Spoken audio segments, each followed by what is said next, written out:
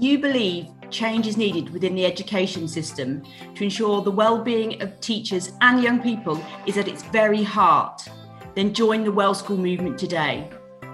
We are united, the biggest stakeholders in the education system. We can wait for change, or we can be the change. If not now, then when? And if not you, then who? Sign up to the Well School movement at www.well-schools.org. Our community is here to help you on your journey.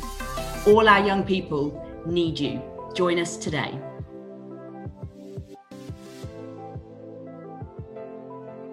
Hi, and welcome to episode 4 of the Well Schools podcast. We're your hosts, Anthony and Kay. We hope you enjoy the show.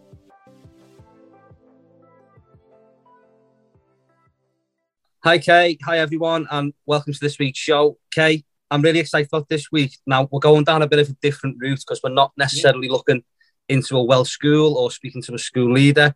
We're actually profiling a charity in the education space called 52 Lives, whose ambition is to promote kindness in education, but also in the wider community as well. So I'm really looking forward to finding out more about this charity and finding out about more how kindness can be such a powerful tool and a powerful way of equipping young people to develop their own kindness and their own culture, if you like, within school.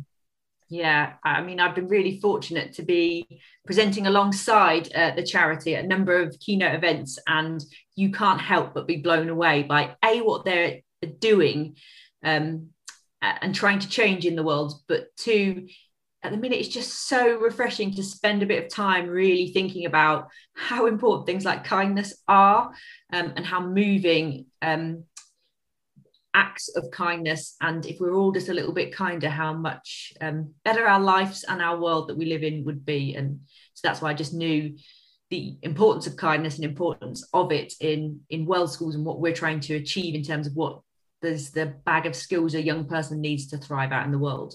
If we're all a little bit kinder, then we can't go too far wrong.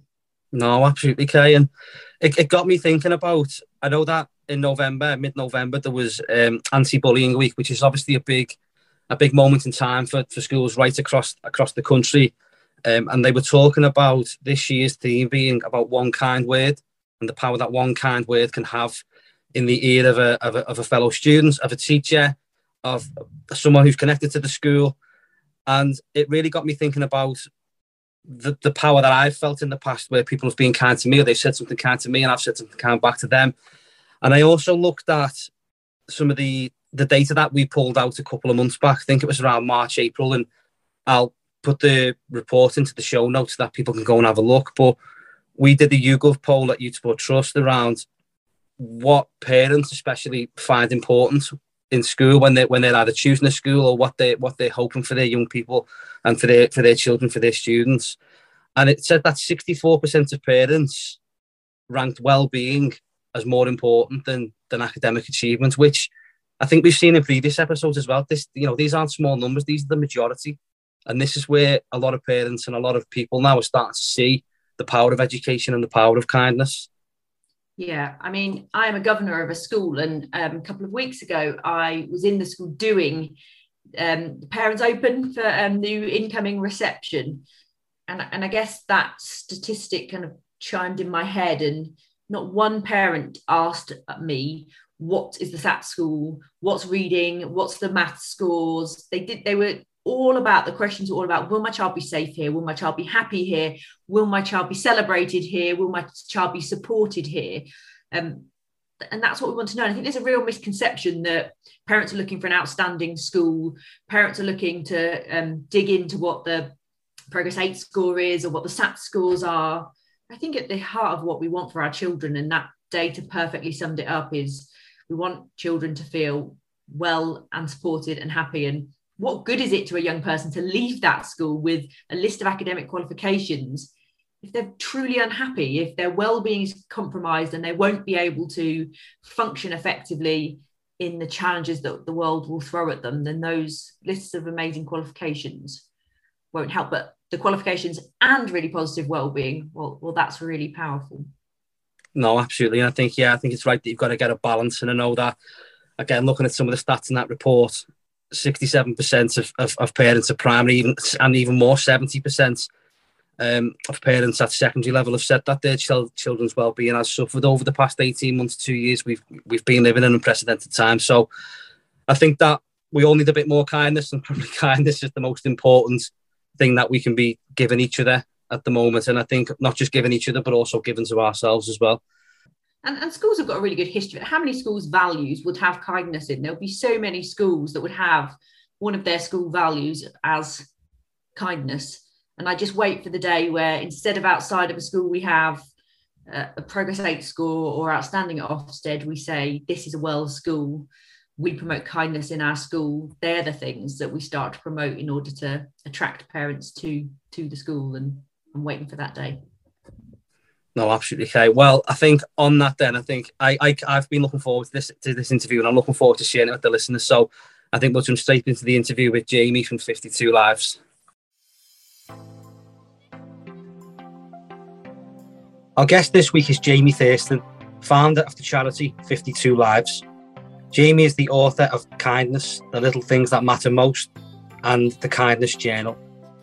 Jaime was named in the Independent's Happy 50 list in 2018, an alternative rich list that celebrates people who make life better for others.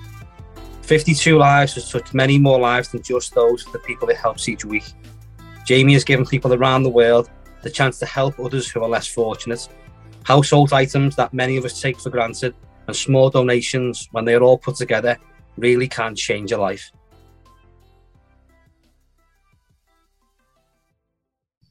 Morning, Jaime, and welcome to the Wells School podcast. It's our pleasure to welcome you here today. Hello, thank you for having me. I'm so excited to spend a little bit of time exploring not only what is a very exciting career path for you, but also a phenomenal charity that when I looked into what you do as a charity, I stopped all the people in the office like, come and look at this, come and look at what this charity is doing. Isn't it absolutely fantastic? So excited to be able to get into a little bit with that with you today, but then also look at how some of the things that you're doing, I feel, really connect with Wells Schools and our Wells School movement. So if we could kick it off, you just tell us a little bit about you, your career journey to date, the things that have led you to setting up your inspirational charity. Well, that's really lovely to hear. I love it when people think that what we're doing is wonderful. It's setting up 52 Lives was not something that I really had a plan for. I started my career as a journalist originally. I worked for local newspapers and some magazines, so I was a writer really. And then I went to work for a politician. I worked for a Green Party member of the European Parliament, and I used to do a lot of her London liaison stuff. So wow. I used to set up visits for her to go and visit charities and that kind of thing, and we do photo opportunities and all sorts of things. And through that job, I started to come across just some really fascinating charities doing really incredible work. And I just really loved it. I got really inspired by what they were doing. And so then I left that job and I went to work for a charity that helped children who had parents in prison. And I also volunteered in a prison for a little while. I was on the monitoring board.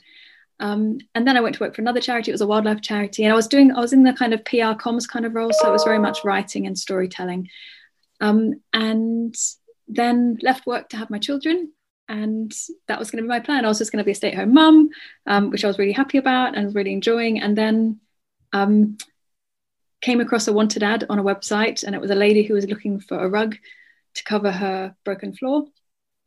And I don't know why. I still don't know why I clicked on that ad. I didn't have a rug at all, but clicked on the ad. I learnt more about her situation, and she just sounded quite desperate. So I got in touch and said, I don't have a rug, but if somebody else donates one, perhaps I could pick it up for you and deliver it to you. And we got chatting, and I learnt more about her, and I learnt that she'd escaped a really awful domestic situation. Her and her children had been homeless for a little while.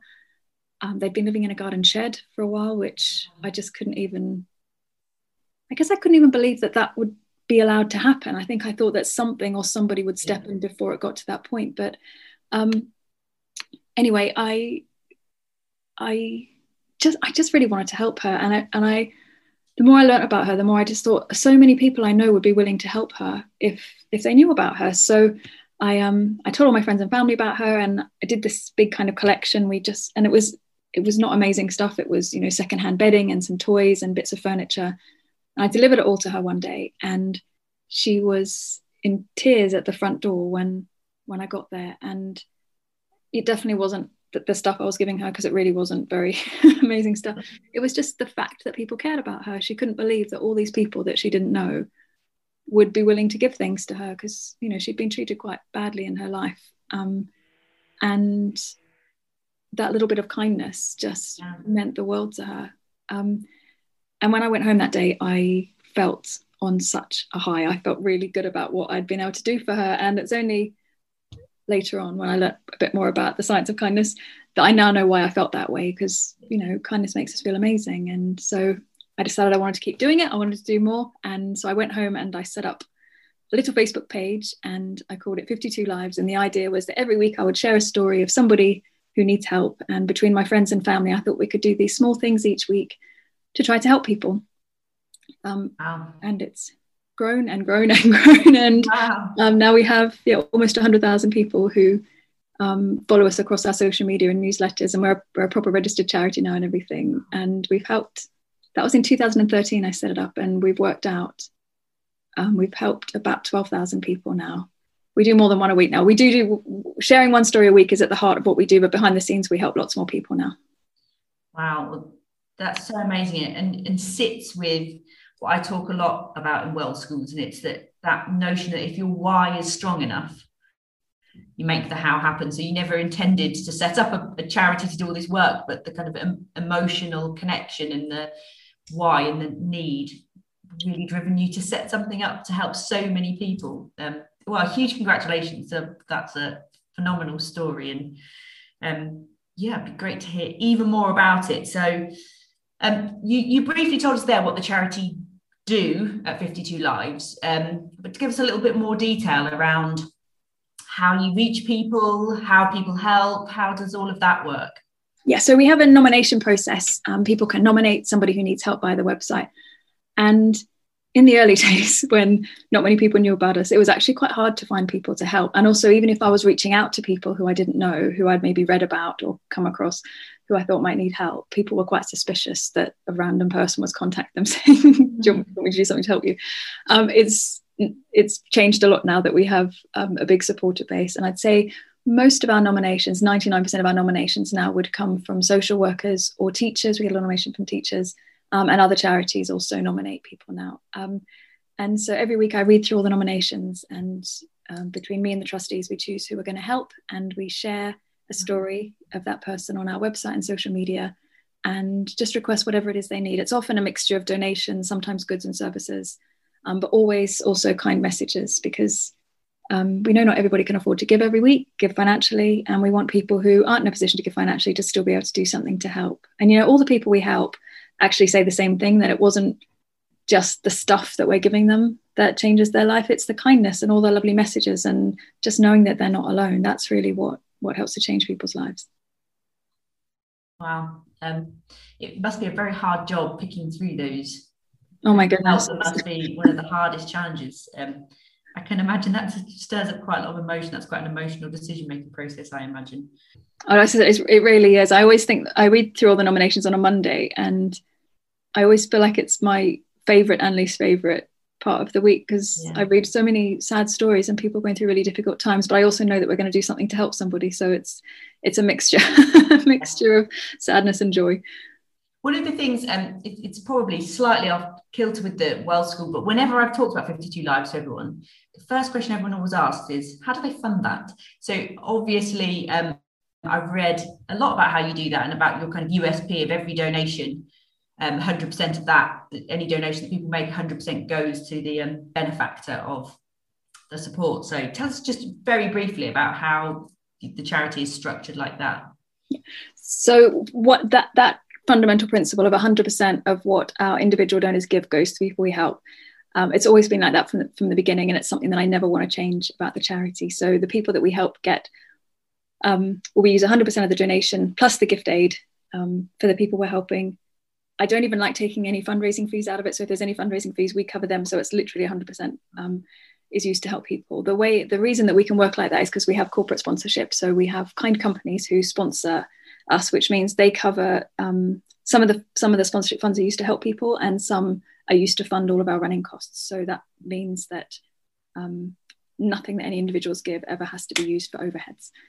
Amazing. Well, that's incredible work you're doing, and a huge congratulations from us on achieving such impact and such growth in that period of time. So you talk a lot about the science of kindness. So obviously you talked about the feeling the first time you did that act of kindness. What is the link between kindness and well-being from your point of view?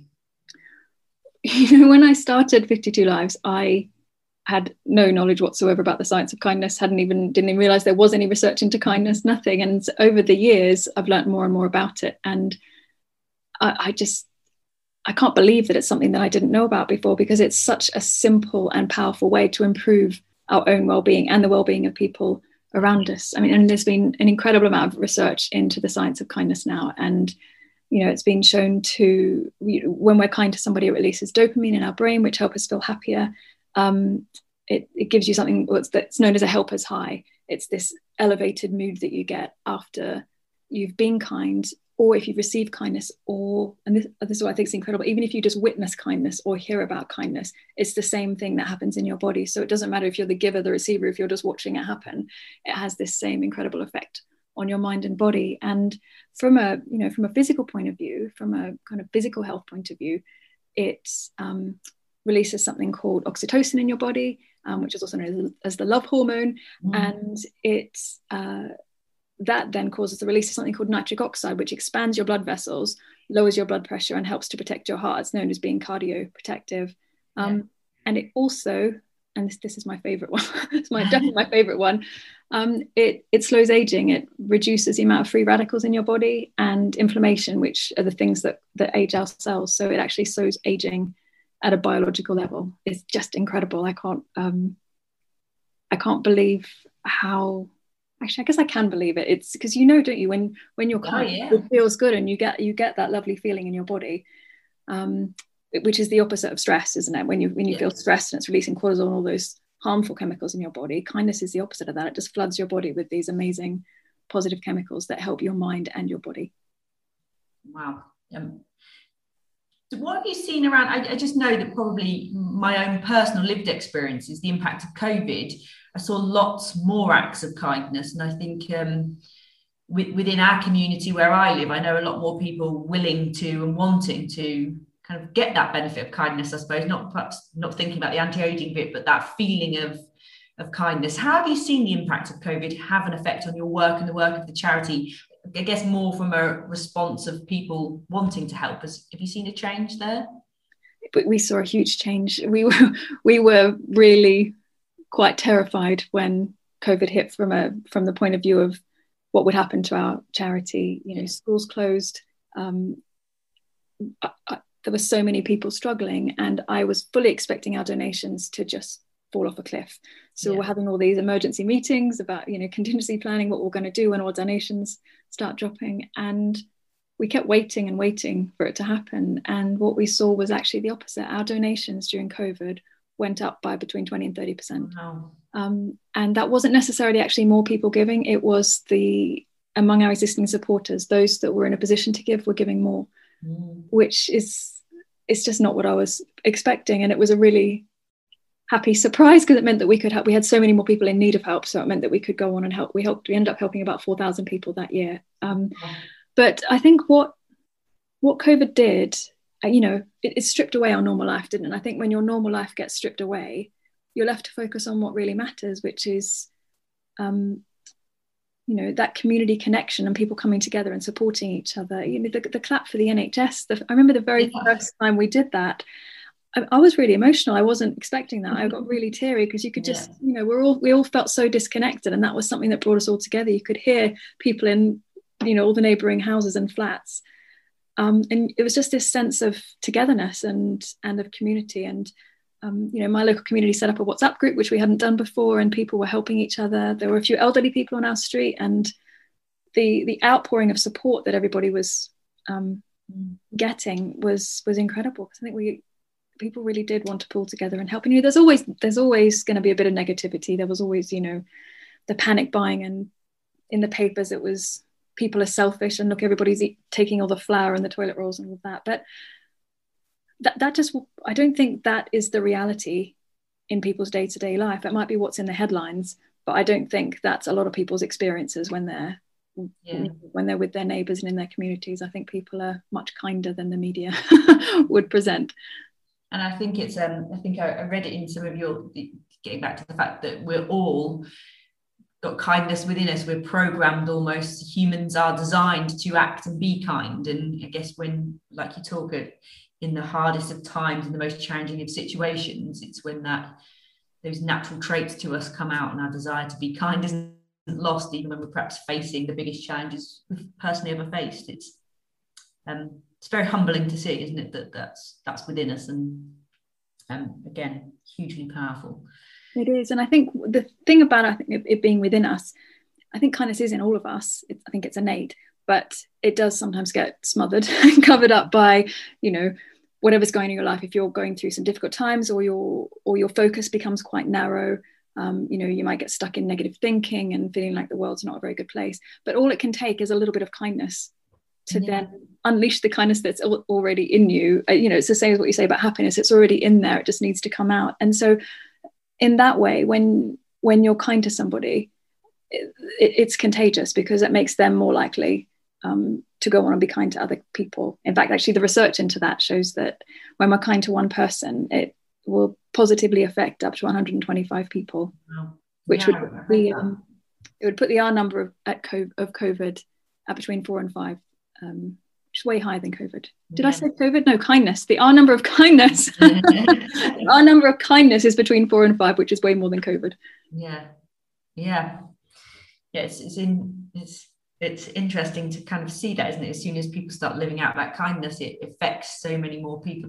That small act can, like, take it back to your first example, the benefit would have been through so many more people than that one person that received that act of kindness. The feeling, knock-on effect for all those people that got behind that and contributed. It's very powerful. So tell us a little bit more about School of Kindness and where that fits in with 52 Lives. What is the School of Kindness? School of Kindness, again, was something that that launched without a huge amount of planning in the beginning. I sometimes think that if I had to actually sit down and plan everything out, I wouldn't ever do anything and nothing would ever happen. So I just kind of go with what seems like a good idea at the time, and it evolves. And so far, it's worked out quite well. I'm not a big planner, much to my, I think, trustees' probably frustration at times. I'm not very good at writing 3-year plans and 5-year plans. But the way the School of Kindness came about was I was asked to give a few talks about 52 Lives in my children's school. So I'd go into an assembly and just talk about the charity and who we were helping that week. And the response from the children was incredible. It was, I think what surprised me initially was just how keen they were and how creative they got as well. Because the question that I always got at those assemblies was, what can we do to help them? Is there anything we can do? And they often came up with things like, can I make them a card, or can I write them a letter? Or, a child said, can I write them a rap song? It was all these different things they wanted to do for the people that we were helping. And that led to the idea of, I just thought, wouldn't it be great if this was a proper workshop that I could do with the children? Because it would often start as a talk, which would then turn into a semi-workshop, which it wasn't really supposed to be. It just became a very interactive talk. So I decided I'd like to do kindness workshops in primary schools. My trustees at the time said no, because we didn't have any funding or means to do it, which was probably fair enough. In hindsight, I thought they were being mean at the time. Now I realise they were being sensible. And then I won an award. It was called the Clarence Woman of the Year Award, and it had prize money attached to it, which had to be used on a project with young people.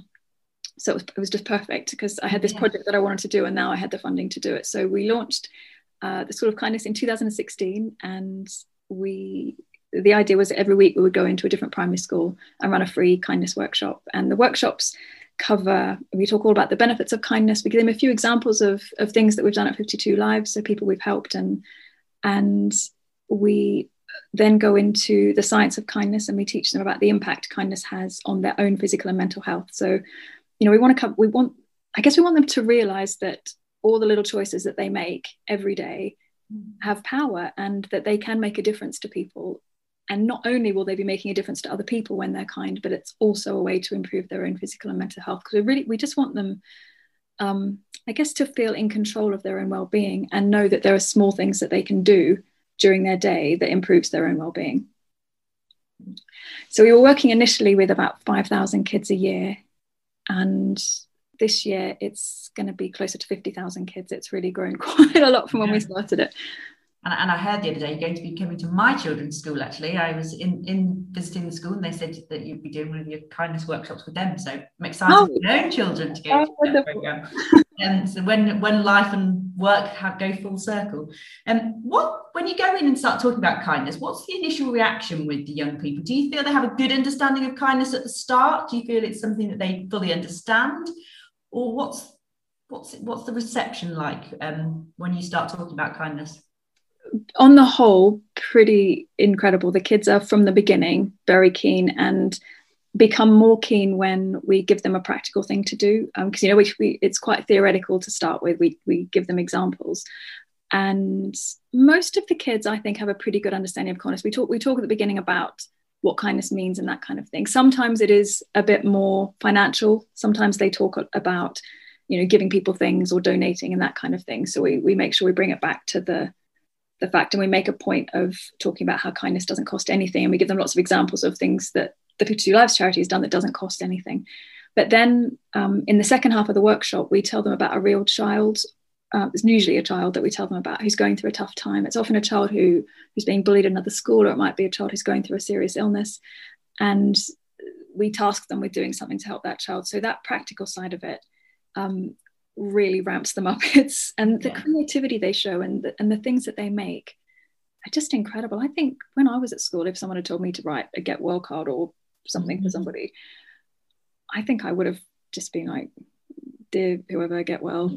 Jamie. The things that they come up with, I mean, they've made Christmas cards in the last few weeks, but some of the schools we've been working with have made Christmas cards for some of the people that we're sending presents to through the charity.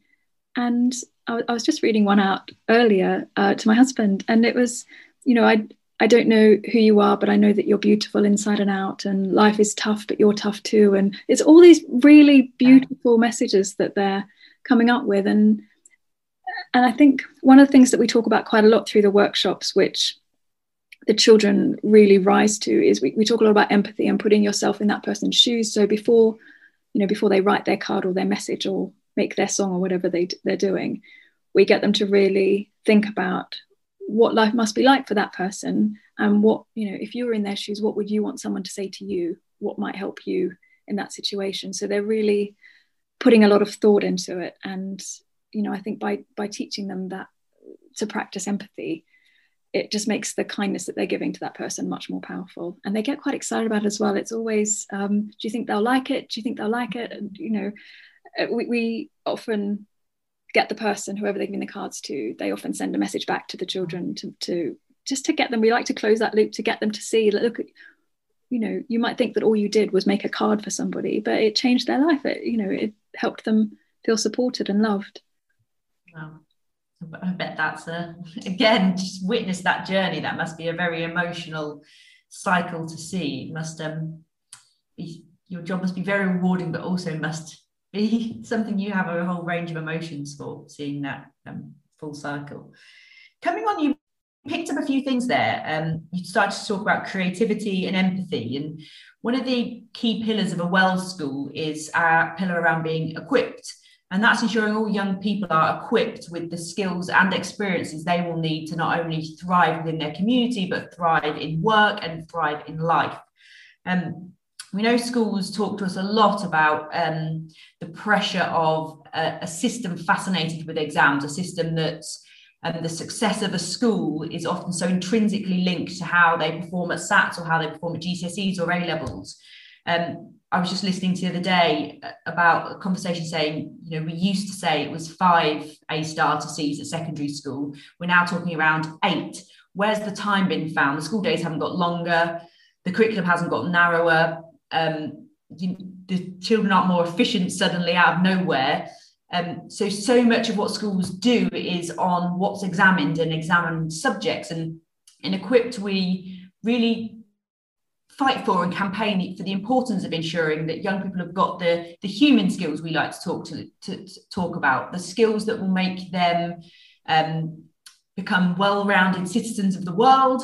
But also we talk a lot about the workplace, the modern workplace. What jobs will they go into? And we know advancements in things like computer technology and AI means that, I think released today, 90% of jobs for those entering school this year won't exist when they leave school. So the 90% of the jobs haven't even been created yet.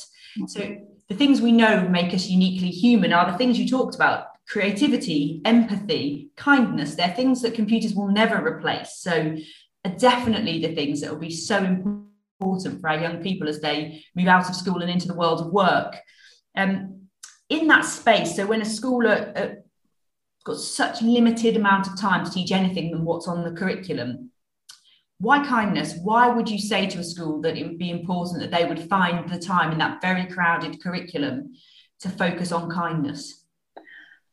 I think, the very simple answer is because it determines what kind of world we have. I'm not even saying that flippantly. How we are as human beings and the choices that we make every day, that's what determines our world. And we all want a kind world. So if you want children to grow up in a kind world, we need to teach them to be kind. At a more day-to-day level, we want kind classrooms, we want kind schools, we want kind communities, we want kind workplaces, because when we create those kind cultures, it's not just about making it a nice place to be, which is obviously a massive bonus for being in a nice place, but it's also just it's better at every level. It will make people more productive. When we're happier, we learn better. When we're in a nice workplace, we're more productive. We're less likely to take sick days. There's been lots of studies to show that if you just have one good friend at work, and if you work in a supportive environment, you're much more creative, you're much more productive. So even if you want to look at it from a numbers point of view and a quantitative point of view, it's better if you're in a kind environment. But also that side of it interests me less. I think it's just nicer to be in a kind environment. There's obviously all the benefits, but and from a mental health and well-being point of view, there's a huge emphasis on children's mental health, especially coming out of COVID. And kindness is a really simple and really powerful and really cheap way to improve children's mental health. And it's also a really simple way for them to learn to take control of their own mental health. Because if, one of the things we teach children in our workshops is when you're kind, it's improving your own mental health. If you're having a bad day, if you're struggling, think about what you can do to help somebody else, and that will instantly help you feel better as well. My son recently got his report card that he got in July, and it has all of the curriculum links and where he's gone against everything. And I vaguely read through all of it. It's quite dense, the report that we get. I feel like a lot of it is slightly, the beginning bit's always cut and pasted from whoever was. But there was one bit in his report that stood out for me above everything else. The head teacher in his comment wrote that Max always makes sure everybody has someone to play with at break time. And to me, that I could have stopped reading the report then and there. It's lovely if my children are doing well at school, but I care much more about what kind of human beings they are. Yeah.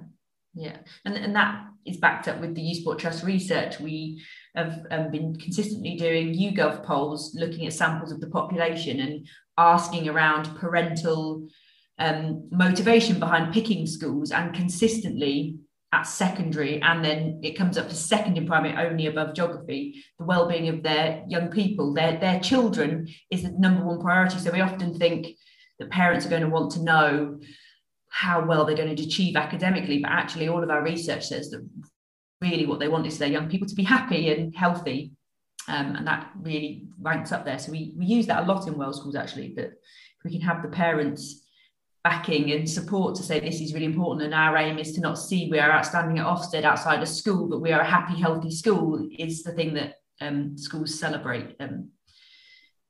And just something else on that, when thinking about being able to fit kindness into the school day, I don't think we need to think about kindness as well. Obviously it's great to have kindness workshops, kindness lessons, all that kind of thing, and it's obviously part of the curriculum now. But I think you can also see kindness as a thread that runs through the entire day in every class you're doing, in every aspect. It doesn't have to be, we're doing math, we're doing geography, now we're doing kindness. Yeah. And it's something that should, and not just in school, in life. I don't like to think about kindness in terms of performing an act of kindness, just being awful all day and then going and holding a door open for somebody. Really, I don't think the best way to live your life. It should be, I think kindness should be a thread that runs through your day that determines every interaction you have. So if you approach your whole day, and if schools approach every lesson with kindness, then the children are going to pick up on that, and it will become part of the culture just from teachers modeling that. Yeah. And I think something else you talked about earlier as well is about happier people learn better, and we know that in our life, and that's something we talk about a lot at Wells Schools, that actually what we're not saying is that academic performance isn't important, but the two things are not opposite ends of a scale. It's not either or. It's not, we can have happy young people and happy teachers, or we can have academic success. And that actually, if we get those things right, what we're creating, and we talk a lot about it in the podcast as well, that looking at the holistic view of a child, if we can get a young person into a place where they are happy and they're healthy, then they are in a better place to learn. So that time spent in the classroom, that time spent on the examined curriculum will be more beneficial, will be more impactful, and the young people will retain more information, be inspired to seek more information, and the whole package becomes mutually supportive rather than mutually exclusive. Absolutely. Yeah.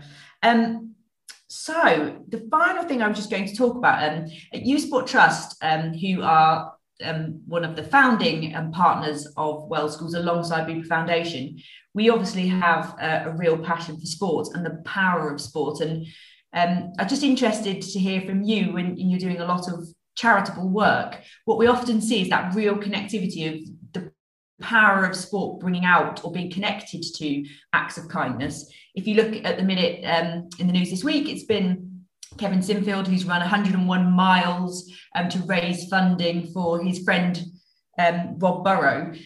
What's your view on that? How do you see the power of sport connecting to kindness and to the work of a charity? Have you got any examples you can share with us? I just think it's a great way to encourage people to do things. To encourage people, I guess, to do things to raise funds for charity. It's much more fun, isn't it, if it's actually an endeavour that people can get behind. And I think people are much more likely to donate when it's somebody they know, or when it's an inspirational message as well. I mean, look at Captain Tom. Captain Tom, I'm not sure what his title is now, but look at that. He just captured the spirit, didn't he, of the whole nation and world in the end, and raised millions. And we saw quite a lot of that, especially during COVID, and among the school children that we were working with as well. Some of the things that they were coming up with to support us and to support some of the people that we were helping. We had a child do. A lot of the children were doing fundraisers along the theme of 52. So somebody cycled 52 lengths of his grandma's street. Somebody else baked 52 cupcakes. Wow. Somebody did 52 kicky ups of their football. It was all these different things. But the spirit was lovely because it was very much, sharing videos of what they were doing, and it felt quite collaborative. And they also then got to see that they could have fun and do those things, but that it was also helping people at the same time. So it's just no downside, really. Yeah. And it's inspirational as well to see people doing that and achieving things like that. And I think seeing people, like Captain Tom, who didn't particularly seem incredibly sporty at all, seeing people just do what they can to push themselves maybe out of their comfort zone a little bit, to inspire other people and to help people at the same time. We talk about that a lot in the charity, and it's what's your personal best, like what is the challenge, and that's the ability of sport and physical activity to have so many different boundaries, so many different opportunities, those with real extreme endeavours to those that actually kept on walking up and down his garden was the challenge for him. but yeah, I was just kind of, when I was reading all about the work that you do, you see sport appear so often, and that thing that we're passionate about, which is the power of sports, so often connected with that desire to support somebody, help somebody, act kindly to support them, kind of the forum of sport being used to bring that to a reality. So the bringing of the two things together, and the rich and powerful environment that sport can create and the opportunities that can come out of it. So what would a school in our community have to do if they wanted to become more involved in 52 Lives or the School of Kindness? How would they get in touch, and how would they know a little bit more?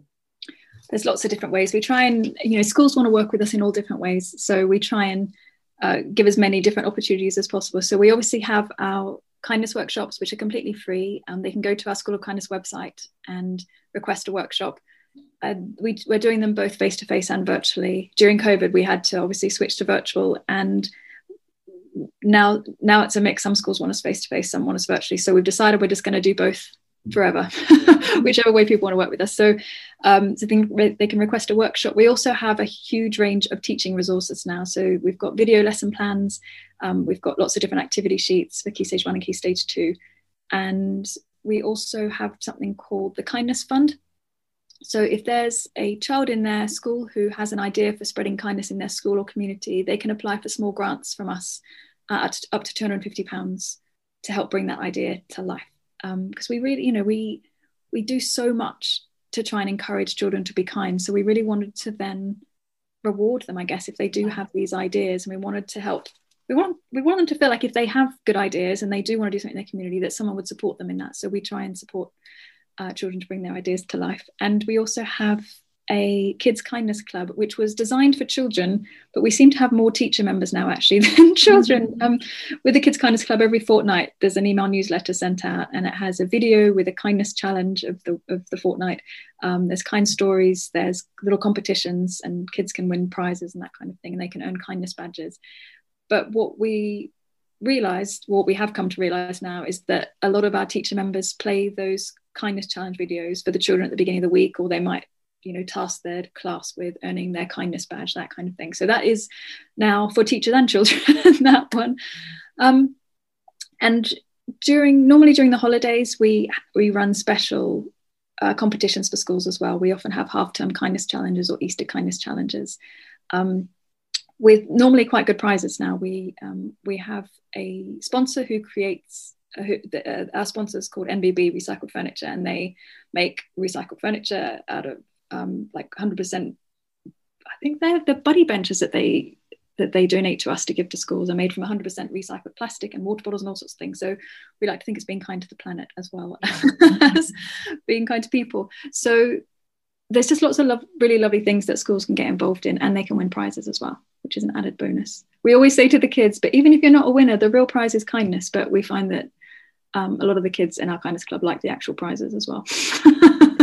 Amazing. And we will definitely put some posts out into the World School community to help people find you. So we will make sure that there's some posts up for people to be able to find. Finally, just to close that out, obviously it's a really challenging time for a lot of people at the moment.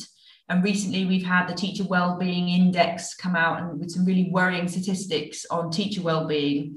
And I just wanted to ask for your advice. What advice could you give us to ensure that there's a little bit of kindness in our lives and a little bit more kindness in our work environments? What would you say is your top tip? My favourite saying is, and I've got it on a little poster on my wall, it sounds quite cheesy, but it's when you can't find the sunshine, be the sunshine. Mm-hmm. And I think that's the best thing you can do to create a kind environment, or to try and experience a bit of kindness around you. Be the person that brings it, because it will spread, and your actions and your demeanour will help to create the kind of environment that you want to work in. Wow. And it reminds me a lot of a quote I use a lot, which is about life isn't about waiting for the rain to pass, but learn to dance in the rain. That kind of a similar quote. Well, that's all the questions I've got time for today, but thank you so much for coming and sharing with us your incredible journey from something you never intended to something that's making a huge difference to so many people, and such an important lesson to us all about the science and the power and importance of kindness to create the kind of world we all want to live in. So thank you for sharing with us today, and it was lovely to meet you. Thank you for having me. It was really lovely to chat to you. See you soon. Bye.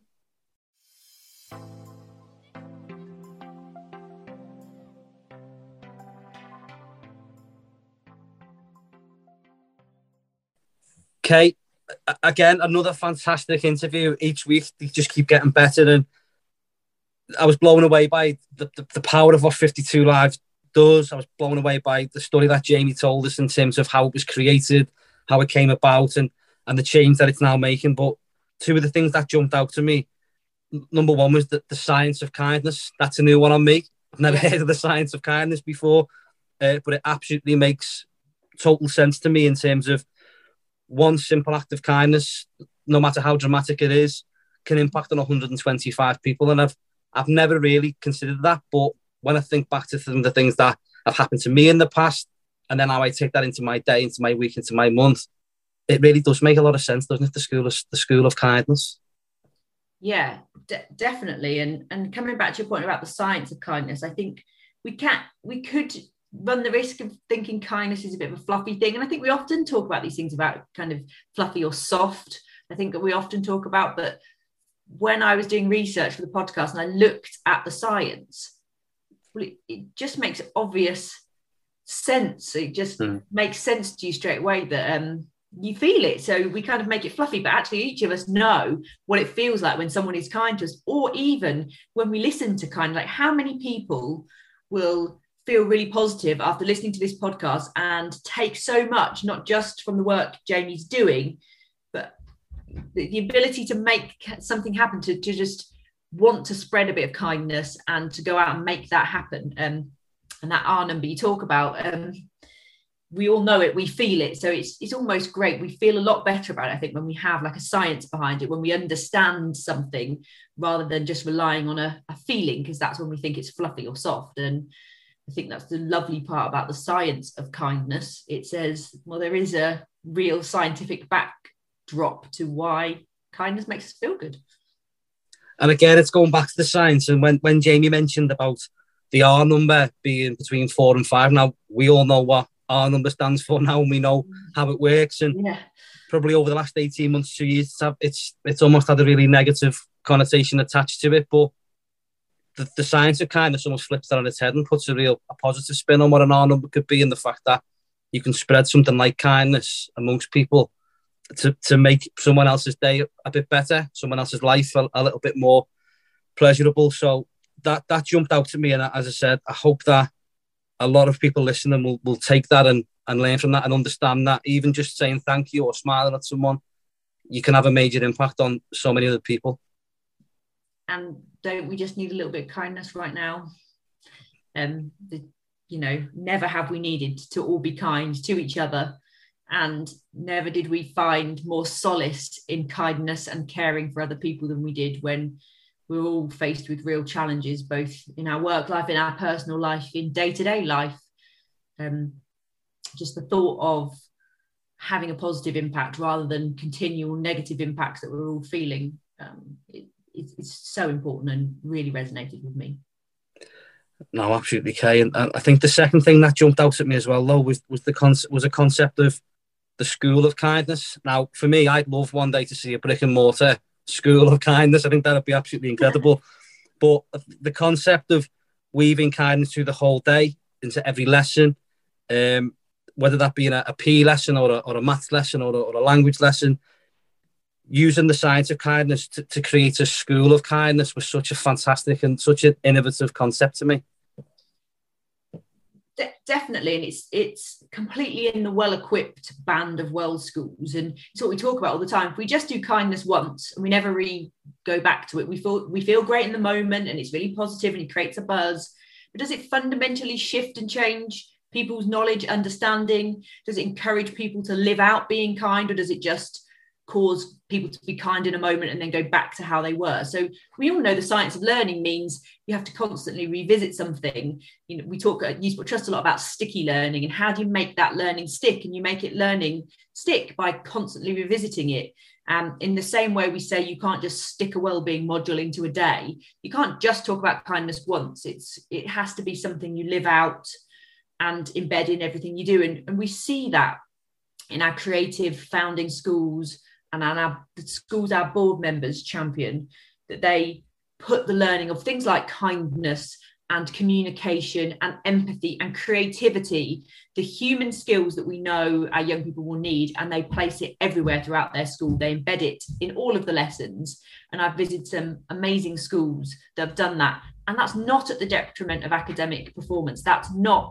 We spend all this time on these skills and no time on academic learning to the detriment of learning. That if we can encourage kindness, we encourage creativity, then we better equip our young people to learn.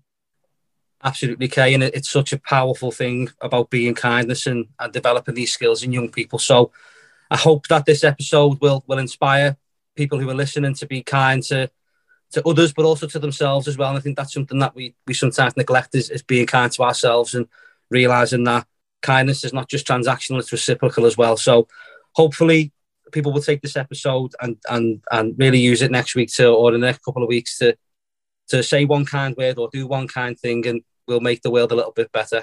Thanks, Kay. Thanks, Anne.